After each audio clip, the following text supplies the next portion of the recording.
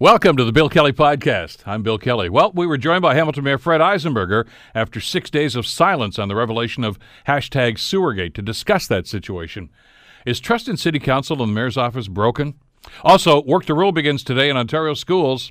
The Bill Kelly Podcast starts now.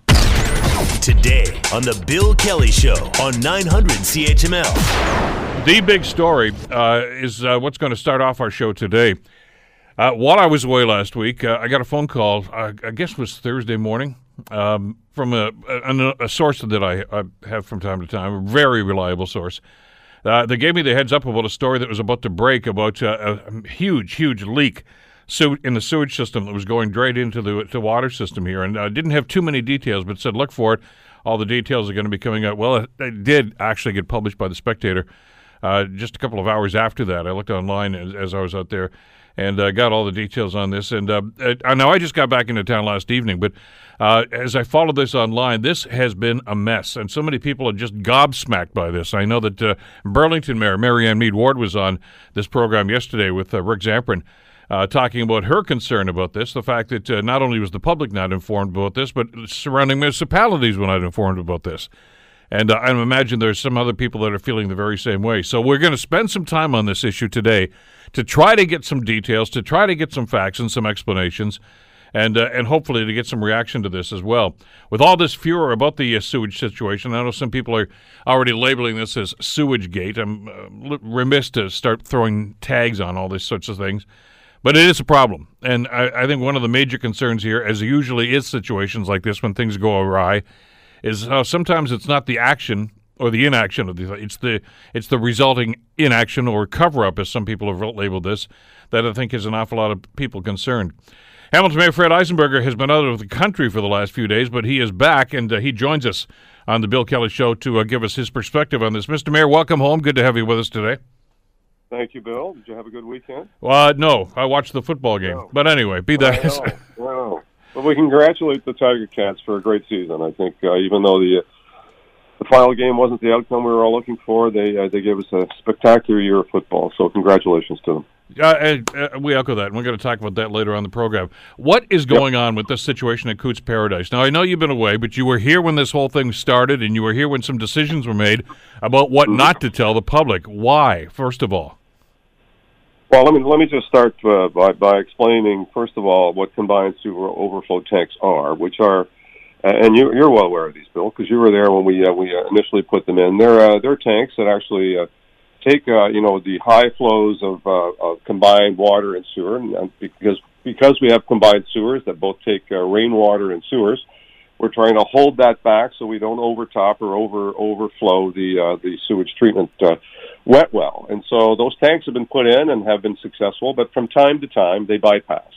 And so Shadow Creek is one of those locations. Red Hill Creek is one of those locations. In fact, the bypass around the sewage treatment plant happens when there's a high storm flow, and the bypass has to happen, or else we're going to have flooding in the lower city. But but Mr. Mayor, with all respect, this was not from time to time. This is 24 billion liters. Let me just put the context on what happens in terms of bypasses. So bypasses occur. Shadow Creek is one of those locations where bypasses have occurred. And so you asked me what occurred. Staff discovered, I think public health discovered, that in the creek, the E. coli levels were higher than they anticipated or than normal. So there would have been bypasses on that creek. There's generally signage up on that creek that suggests that this is not a water course that you ought to be spending time in. And they found the E. coli levels too high and informed Public Works staff, and Public Works staff investigated and found that a gate on the sewage holding tank had been left 5% open for about 4 years. And so they, sometime thereafter, they did a calculation and determined that it was some 21 billion liters of combined sewers, so rainwater and sewer water, was actually discharged into the creek and then made its way into Coots Paradise. A terrible thing to have happen, absolutely.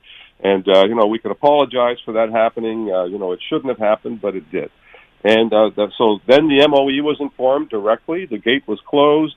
Remediation was done in the area, and the E. coli levels went down to more normal levels. So whatever discharge there was had moved on, and there was no sense that there was any potential harm to public health thereafter. And so it went back to normal levels, and certainly, in areas of the creek and in areas of the discharge area into the Foods Paradise, from time to time there are issues of discharge. And but this one is a significant one. I'm not trying to minimize that. There needs to be, and there is, and will be, a thorough investigation through the MECP, the new MOE. And so the staff did what they needed to do. They closed the gate. They remediated the immediate site. They informed the MOE and the MECP, and investigations began. And thereafter, they informed council. And I think the advice that we got from the legal counsel, which is outside legal counsel, some 28 years of environmental legal experience, said that you should let the investigation run its course, and then full disclosure should happen thereafter. And so there was a notification delivered in July, I believe, that there had been a spill. The magnitude wasn't identified at that point because there was an ongoing MOE investigation. All right, listen, I got a lot of questions about this, and I want to get to how you responded to this in a couple of seconds. But first and foremost, back to the original incident. How in God's name can a gate like that be left open for that number of years with nobody eyes on this? I mean, this is, we've heard all about staff cutbacks and efficiencies, etc.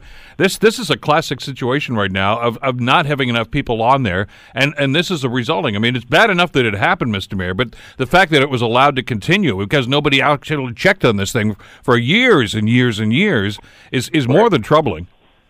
So, Bill, we have a SCADA system, which is an electronic monitoring system that monitors all the gates that operate in the city, whether it's pumps, gates, is all done through an electronic monitoring process. And this, unfortunately, for whatever reason, did not show that this gate was open 5% for that period of time. Staff to this point do not know why. Are there occasions when they manually check to go and see where these gates have been left open or not? They should.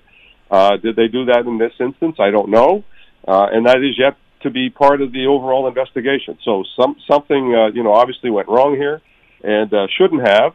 And the remediation in the system has to be fixed to ensure that doesn't happen anywhere else. The staff did go out and check all the gates throughout the entirety of the city and all the sewage combined sewer overflow tanks, and apparently all are working in good order. So something happened here. The SCADA system didn't pick it up or sent the wrong signal, and clearly there should be some backup to manually check these things. And I understand that Councillor Jackson put forward a motion yesterday to have a backup manual check down over top of that as well. So something happened. We're not sure yet how that occurred. That's what the MOE investigation is all about. Well, and I understand that. The concern we've got here is that it went on as long as it did, and nobody on city staff seemed to get that. And notwithstanding the fact that the electronics, I think Councillor Jackson said modern technology let them down. Listen, I have heard complaints, and I'm sure the local councillors in those areas also had complaints about some of the foul-smelling water in that area too, and that didn't seem to get followed up on. So there's a lot to be done, which is why you're doing the investigation. But I want to move on, because I know your time is limited, and I want to talk about why everybody seemed to be informed about this except the public. What's going on here? Well, again, I mean, the damage had already been done, so there was no lingering concern around public health. All those questions were asked. So we asked public health, is there any harm happening now as a result of this spill?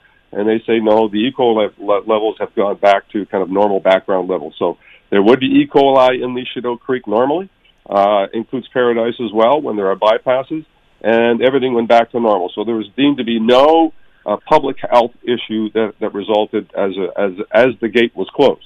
And so then it's a matter of investigating what if anything the remediation can or should happen to work with the MOE on in terms of how that plays out. So if there had been any concern that there were immediate public health issues, this would have been announced and delivered to the public, full stop. But there are other implications to this as well, and I don't know if you've had time since you got back to look at some of these things, but this concern raised by the Bay Area Restoration Committee that says that this incident, now that they found out about it, and they found out about it when it appeared in the media too, sets back their remediation efforts in Coots Paradise for years, and that's a serious implication. Our neighbor on the other side of the bay, Mary Ann Mead Ward, the mayor of Burlington, is very upset about this, that they weren't informed because there are going to be ramifications. It smacks of a cover-up, Mr. Mayor, that you know what? Oh, we screwed up here, and let's just kind of slip this under the carpet, and maybe it's going to go away. No, but that isn't the case. I would never do that. I think majority of members of council wouldn't do that either. It really is a matter of getting advice that said we can't undo the damage at this point. Whatever came out of that tank has gone into the system and has been absorbed in the system, and you know I wish we could undo it, but we can't. And so we're left with a reality that was really looking at how do we mitigate any other damages that might occur as a result of this, and work with the MOE to work through these issues.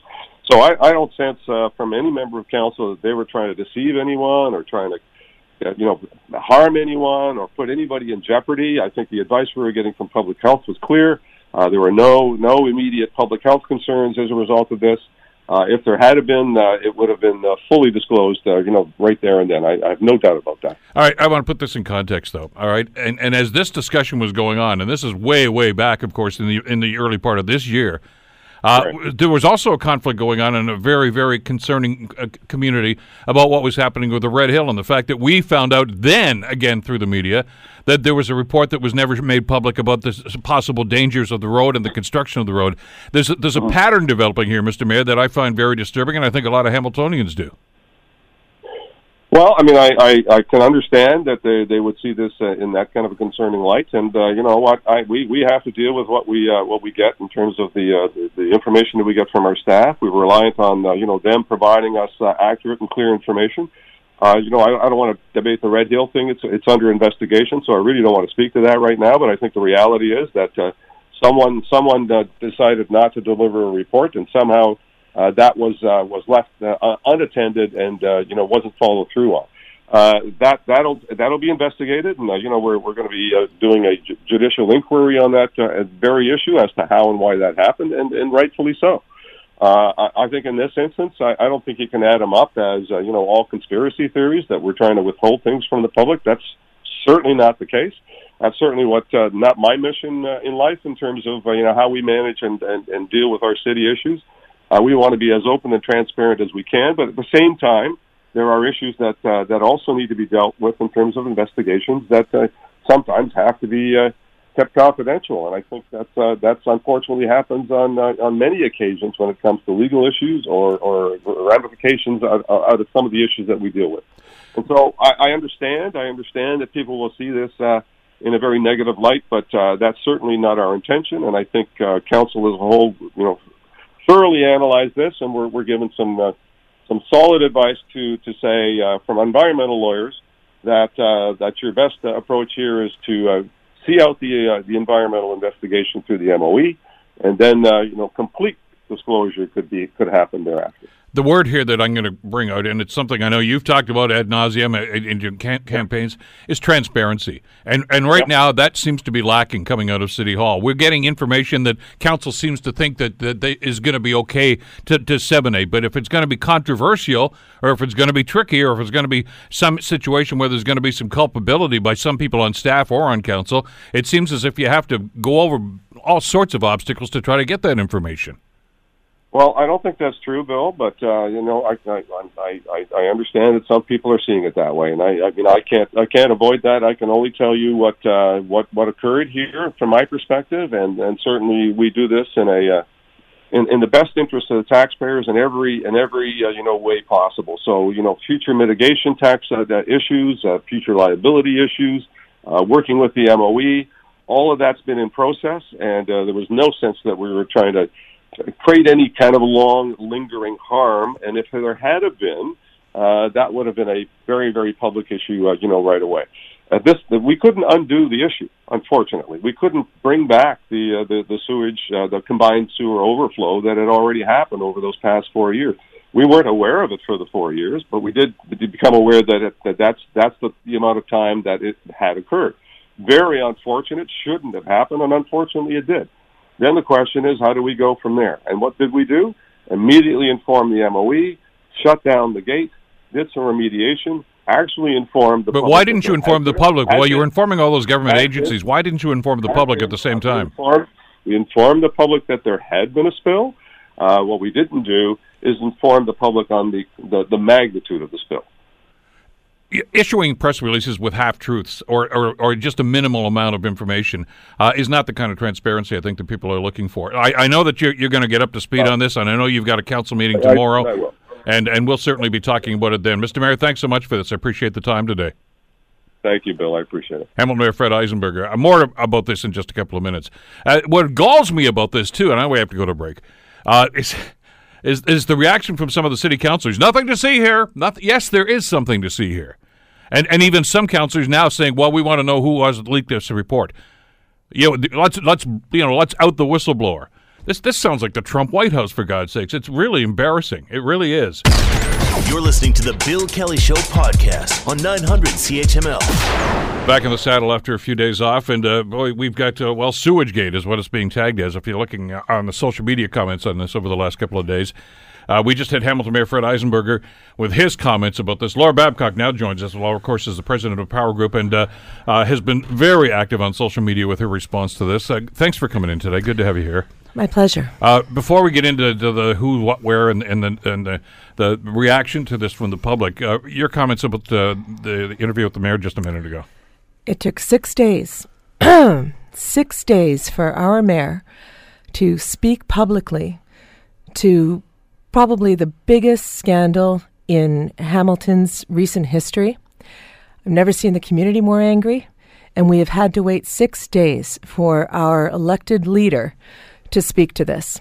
And all he could come up with was a non-apology. He said they could apologize, but he never did.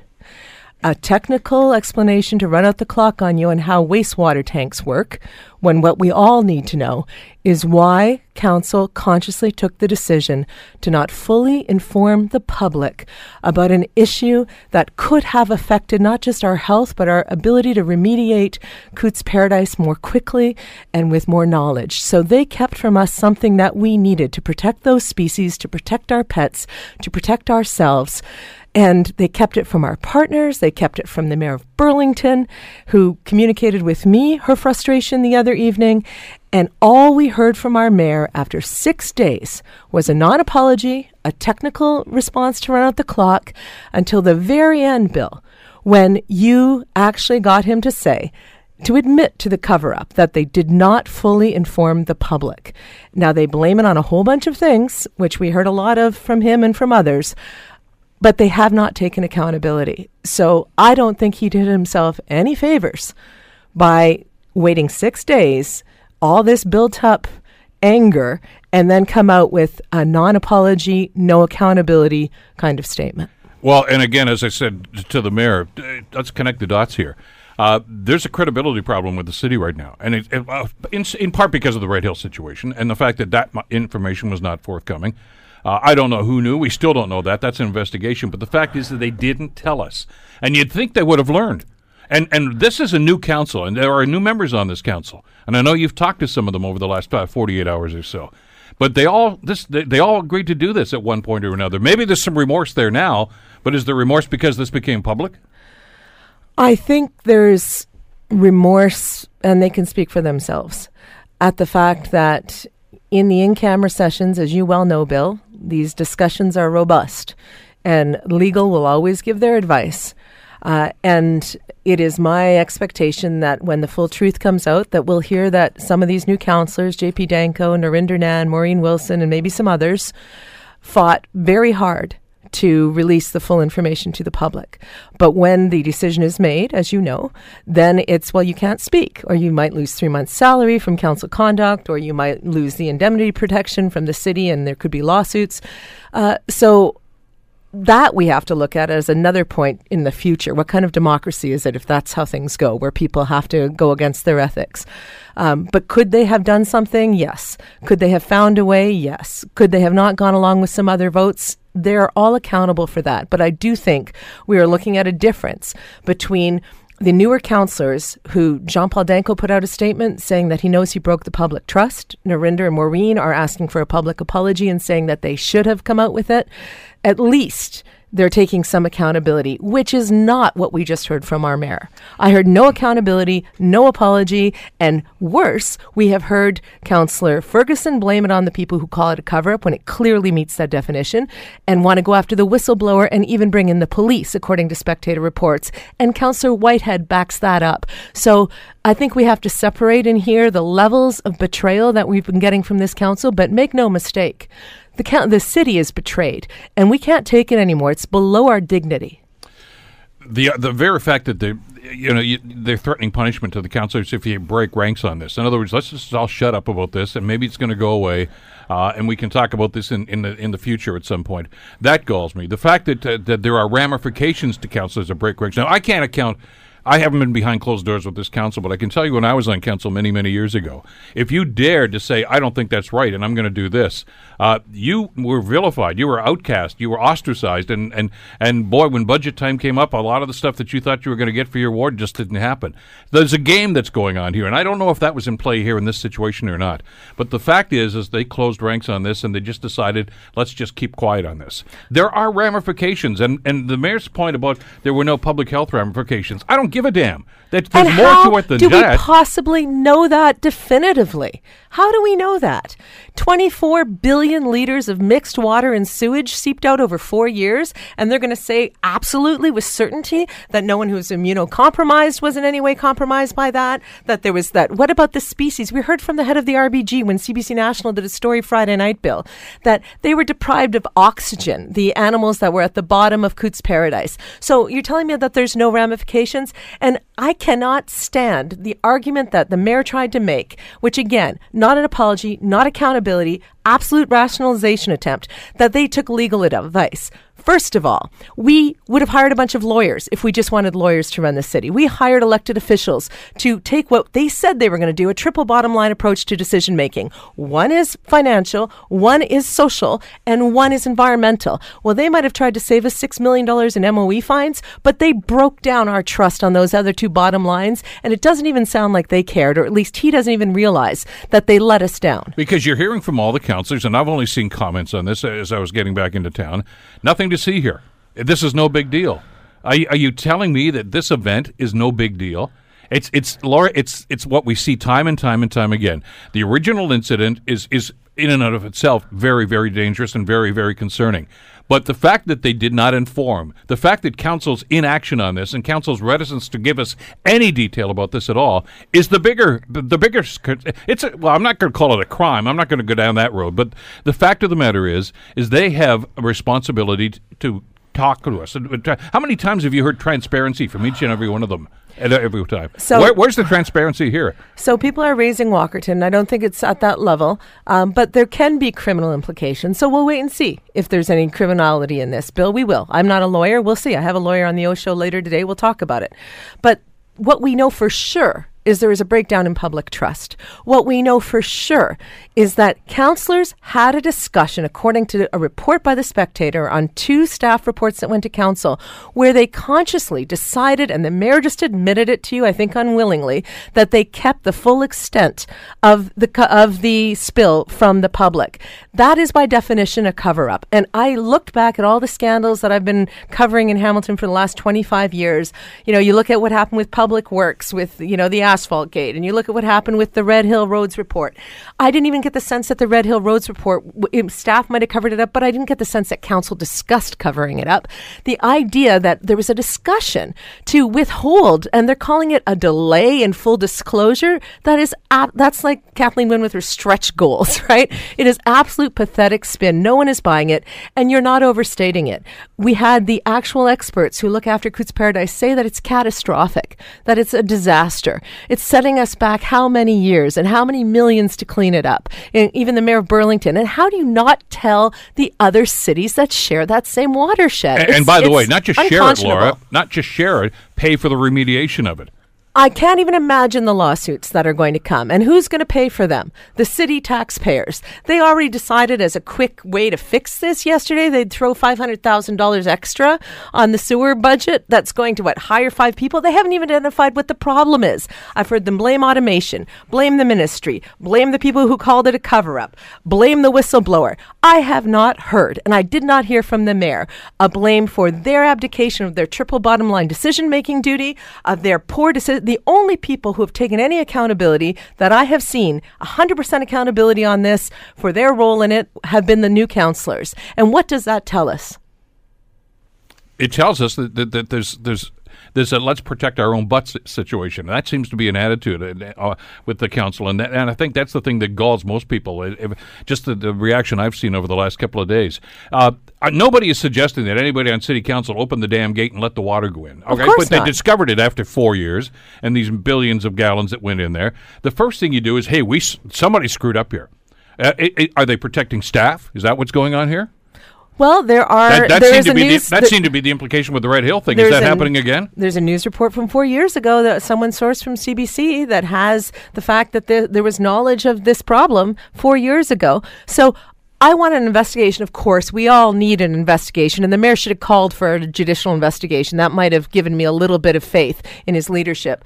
But no, we need an investigation to find out, okay, there's 2 parts to this.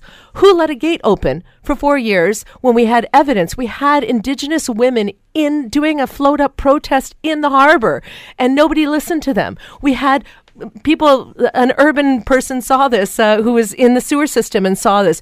We've known. The city should have known. Any basic oversight would have known. So there's that problem. The sewer gate problem itself. How are we running this city? And then there's the political problem, the Coots cover-up problem, which is when they found out, did they decide to take legal advice to protect themselves from the embarrassment of what happened? Yes. Instead of the triple bottom line, to consider our social needs and our environmental needs and our partners' needs and our basic dignity. And yes, I'm angry, Bill, and I'm more angry having to wait 6 days for the mayor to come, and that's the best he can do. The biggest concern that council should have right now is not even the leak, because that's been identified and they're taking steps, which you and I are going to pay for, as it turns out, so what else is new? The biggest concern right now that everybody around that council table should be concerned about is they have lost trust in this community.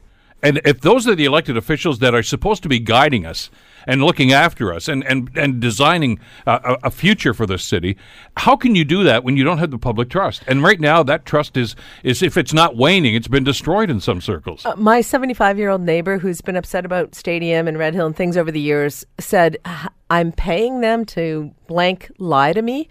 The amount of... This is so past what they know politicians, cut corners and spin. We get that.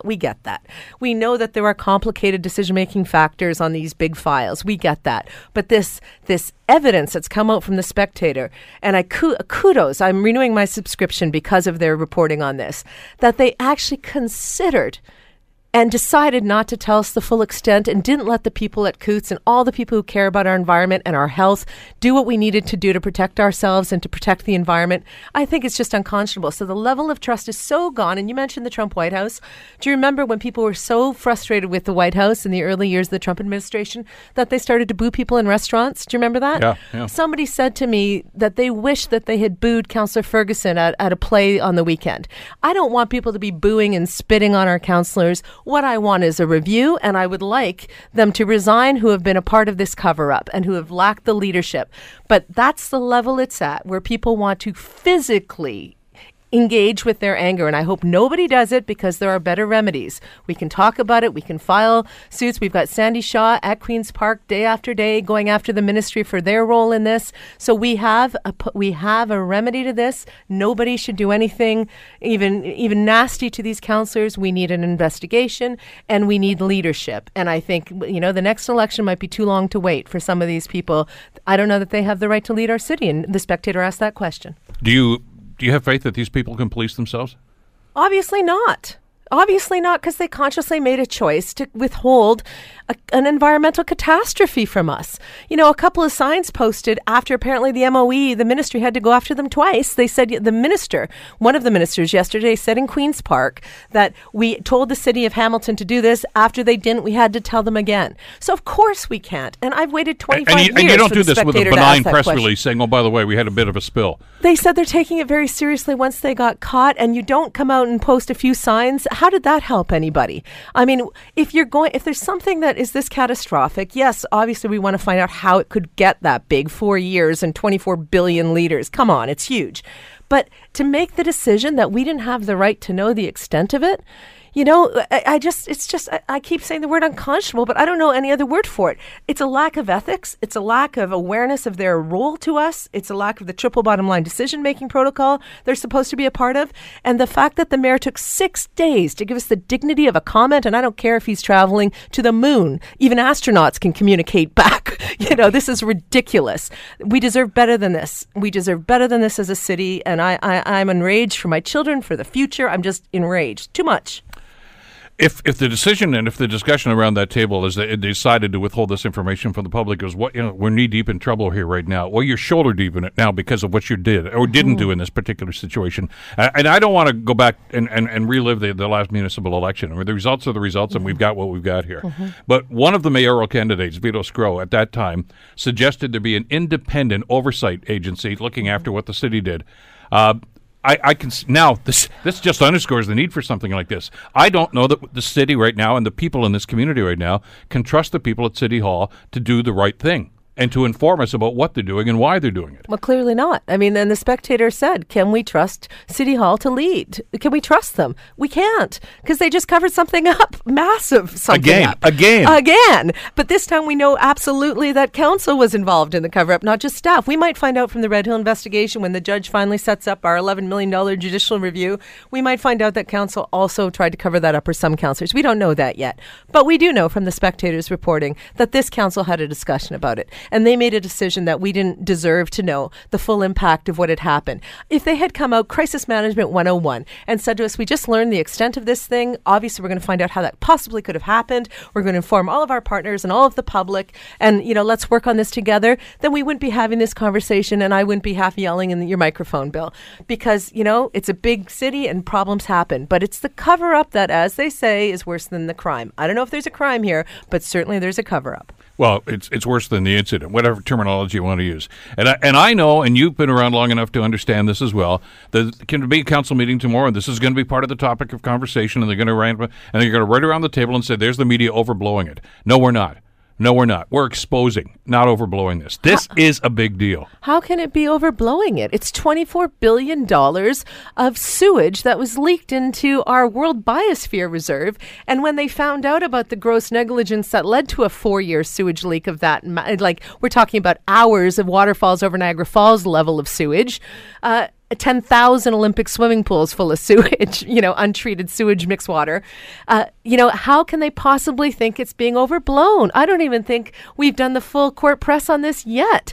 And the fact that their decision making was, to save $6 million in our butts, let's just not let them know the full extent of it, which the mayor admitted to you 20 minutes ago. So good on you, Bill, for doing your job. There's another element to this, too, and obviously these are the people that are representing us here in this community, and we need to hold their feet to the fire on this and get some answers.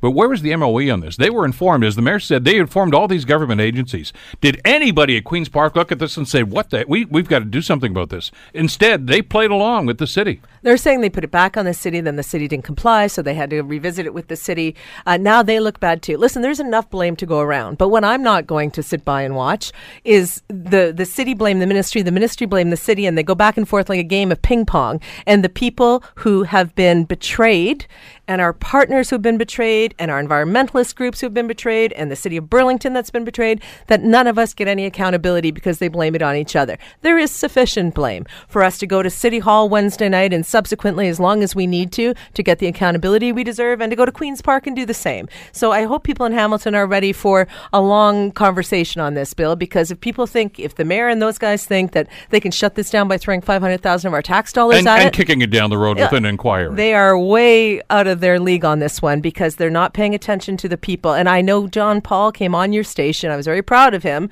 for speaking publicly on live radio the other morning. And he said, John Paul Danko said, I couldn't shop for Grey Cup supplies because everyone was so angry that I broke the public trust. So that's a new counselor actually admitting to us. And we heard from Councillor Ferguson, I guess in the newspaper, that he's been getting a lot of nasty, he called them, I think he said letters. And his quote is his quote. You can check that. But the point is, that's not coming from some social media hashtag. That's coming from people who feel betrayed. And that is not something that I think the city should forget.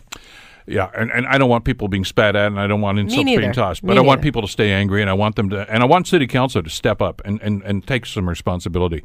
As always, Laura, thanks so much for this. Great having you on again. Thanks, Bill. Laura Babcock from Power Group. You're listening to the Bill Kelly Show podcast on 900 CHML. Right now, though, what you need to know, and you probably already know if you've got kids that you dropped off to school or sent them off for high school, whatever the case might be, Work to Rule action begins today in schools across Ontario. And we're going to get some reaction, hopefully, from Harvey Bischoff, the president of the Ontario Secondary School Teachers Federation, who we hope is going to join us in just a couple of minutes. Harvey did tell our producer, Liz Russell, that he's actually in a meeting right now, and there's a very important vote happening within that meeting about next steps in this. If the meeting runs late, we may not be able to touch base with them now, but we will later on, and certainly get the results of that vote and what's going to happen going forward. But there are other people involved in this, and what I find fascinating about this, about the scenario that's developing, when there has been talk about teacher strikes in the past, and in fact back in the 90s there were some work stoppages. One was a strike, one was a lockout, as I recall. There was an awful lot of support for the government's position at that particular time. I don't get the sense that's going on this time. A number of parents groups that I've talked to, and individual parents I've talked to, are fully supportive of what the teachers are doing because of some of the policies being implemented by the Ford government. There is an agency right now called the Ontario Parent Action Network, which has developed solidarity kits to stand with the teachers. I want to bring Jonah Gindin into the conversation. Jonah is with the Ontario Parent Action Council and joins us on the Bill Kelly Show. Jonah, thank you for the time. Good to have you with us today. Thanks for having me. Interesting dynamic that's going on here, as I was just explaining before you joined us here. In the past, invariably, I think there's even a perception, I think, maybe among some of the people at Queen's Park, that parents are going to be outraged by this, and they're going to say, what's the matter with these teachers? You, as parents, seem to have a different tact on this. I think, anyway, from the discussions I've had anecdotally, Jonah, with a number of parents, a deeper understanding of what the issues are here. Absolutely. I think the reality right now is that parents are angry and worried about the deterioration of our public school system in Ontario. And I, for one, am a lot more concerned about what's actually happening when my kids are in class, with the cuts to staff, with the increasing class sizes, and all of these problems, more so than I am of any kind of short-term work stoppage. Obviously, that would be an inconvenience. But what's been made clear to me by the teachers and the support staff that are in negotiations in the school system is that what they're bargaining for at the bargaining table is to reverse the cuts. So they're trying to improve the situation in my kids' class, and I relate to that. So I'm very much in support of what they're trying to do because I see the detrimental impact that these cuts are having. The other element to this, too, is, Jonah, is this is not something in the abstract. I mean, these policies, many of them anyway, were announced last year, in the last school year, but they have been implemented. You've had a few months in this, and you as a parent have seen the indications of how they're impacting students. Absolutely. I mean, just to give you an example, my kids, I've got 2 kids in elementary school and one who's going to be there in a couple of years. There's about 500 students in their elementary school, and they have one part-time special needs assistant right now at the school as a result of the cuts. We used to have a full-time. Now, I'll just be honest with you, a full-time special needs assistant, this is somebody who's working with kids who are having difficulty. They might be somewhere on the autism spectrum, but they might just be, having some difficulty with the transition of going to school and not being with their parents or whatever it may be. One full-time person for 500 students is obviously, they're not going to be able to do very much. There's not that much, that they can work with that many kids. Now it's a part-time person, and that's just because of the cuts that were announced in the last budget. That was the first budget. I'm worried about what's going to be in the next 3 budgets. Well, anybody who's been involved in classrooms or anybody who has a special needs student or special needs child, understands that ratio is insulting to the child and to the parents and to the school system itself. That each and every one of those students probably deserves a full-time education assistant, and that may not be financially feasible, but who suffers as a result of this, Jonah? I think everybody does, because I obviously, I have friends who have children with special needs, and those kids definitely are not getting the attention they deserve, not because, the staff are unbelievably dedicated to those kids, and they do everything that they can, but there just aren't enough staff. But the other reality is that, the kids who don't have special needs also aren't getting enough attention because the little staff that there is just spread too thin. So at the end of the day, everybody's suffering, whether your kids require extra attention or just the bare minimum attention from their teacher in order to actually learn the lessons and progress through the system. I always have to ask, and I've had the education minister, I've had Mr. Lecce on the show a couple of times, and the question I'm always asking is, they say, this is what they're doing to try to improve the education system. Who are they listening to? It's certainly not parents. I don't think it is parents at all. I think who they're listening to, I honestly have no idea. I assume who they're listening to is, I think it must be some private school interest. One thing that I noticed, just anecdotally, is that there were advertisements. Private schools have started advertising about how small their class sizes, are. So it's, the government's increasing class size for everybody who's in the system who can't afford to go and, pay for, thousands of dollars for some private tuition. Meanwhile, the private schools are now, advertising that to parents to say, hey, you want small class sizes, you got to go to private school. So I think that there must be some kind of, relationship there. And certainly we know that in the United States, there's a huge movement to charter schools and vouchers and all this stuff. I don't even understand exactly the details of all that stuff, except at the end of the day, what it means is that, our public school system is starved of money, and it gets diverted into these alternative systems that serve the people who have the means and leave out everybody else. And it seems like this government ideologically is in line with that movement in the United States, and it seems like that's what they want to do to Ontario.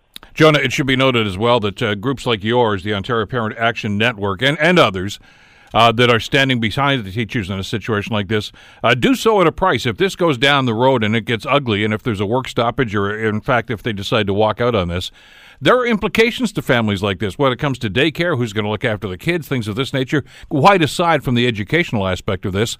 But you seem willing to accept that may be part of the inevitable result of this, but obviously this is a fight worth fighting. Well, from our perspective, we may, that will certainly be difficult, and it's a lot harder on some families than others. Obviously, single parent households are going to have a really hard time, and so we're trying to, parents are talking to parents and saying, look, I'm on parental leave right now. I can take some extra kids. But at the end of the day, what we understand, I think, and what parents all over the province understand is, our kids are going to suffer for years, for decades, potentially for their whole lives, because their educational system is such a foundational experience and setting them up for life. And if it's if they're understaffed and our kids are just swimming in this giant pool of, 40 kids or 30 kids, and they're not getting the attention they deserve for their whole system, it could impact their whole lives. So in that sense, even though it will be difficult, if we have to be, out of school and figure out alternative childcare arrangements for, a short term, that is worth it if at the end of the day what we're fighting for is to improve our children's education system. Well, hopefully it's not going to come to that, but if it does, then certainly we're going to stay in touch with us. Jonah, thank you for the time today. Really appreciate it. We'll stay in touch. Thanks very much. And just for any listeners who are interested, the Ontario Parent Action Network, we're on Facebook, and we have a website as well, so look us up. Sure. I'll pass that on to her. Well, they just heard you do it, so I think it'll be okay. Thanks again, Jonah. As we mentioned, Harvey Bischoff is the president of the Ontario Secondary School Teachers Federation, and he joins us on the Bill Kelly Show to give us an update. Harvey, thank you for the time on a very busy day today. My pleasure. Thanks for having me on, Bill. You just heard, I don't know if you heard part of the conversation I just had with Jonah Guindon. He's with the Ontario Parent Action Network. And the reason we brought him on, Harvey, is I think to inform our listeners and to expose the support that the teachers are getting in this. This is, if the government was expecting this was going to be the way it was some years ago, where the public is going to be outraged at teachers for walking out of the job or being locked out and just, wanting more money, etc. There's a lot more at stake here, as Jonah just explained to us. Yeah, and what we've seen, because we've done our own polling, is that we have parental support for both our support staff and our teacher members, trying to defend a system that there's absolutely no reason for this government to go trying to erode. By a margin of 4-1, we've seen that parents trust educators to look out for their children's best interest in education, as compared to the government looking out for students' best interest. And that's just a sort of indication of the different environment we're in this time around. I don't know if you've had a cause to talk to anybody in the ministry about this, Harvey, but maybe you can shed some light on this, because I've tried to talk to Minister Lecce about this as well. What is the rationale for essentially blowing up the system, which is really what they're supposedly doing here? I mean, I know there were some concerns, and we've talked about that. You know, there were low math scores and some, et cetera, but on an international basis, the Ontario education system is still regarded as one of the best anywhere. Yet this government just seems to want to throw dynamite into the room and say we're going to change everything. Well, the minister has repeatedly claimed this is not a fiscal exercise, but there is no other possible explanation for their announcement that they wanted to cut 1 out of 4 high school teachers out of the system, that they've cut thousands of support staff from the system, that they want to impose mandatory e-learning based on a model that comes from Alabama, which ranks 49th out of 50 in terms of American education quality. You can't point to that and say this is about improving the education system. This is about cutting costs in the short term by a government that doesn't get that education is an investment in students and in Ontario's future, civic and economic future. So, I mean, there can't be any explanation other than this is a cost-cutting exercise. And I know last week I was talking to some people involved in this who actually were taking the other side of this and say, you know, how come you're passionate about this? You don't really have a dog in this fight. And that's true. I mean, our kids are in past secondary or are actually out in the working world right now. But everybody in this province actually should have an interest in this, Harvey, because this is talking about Ontario's future.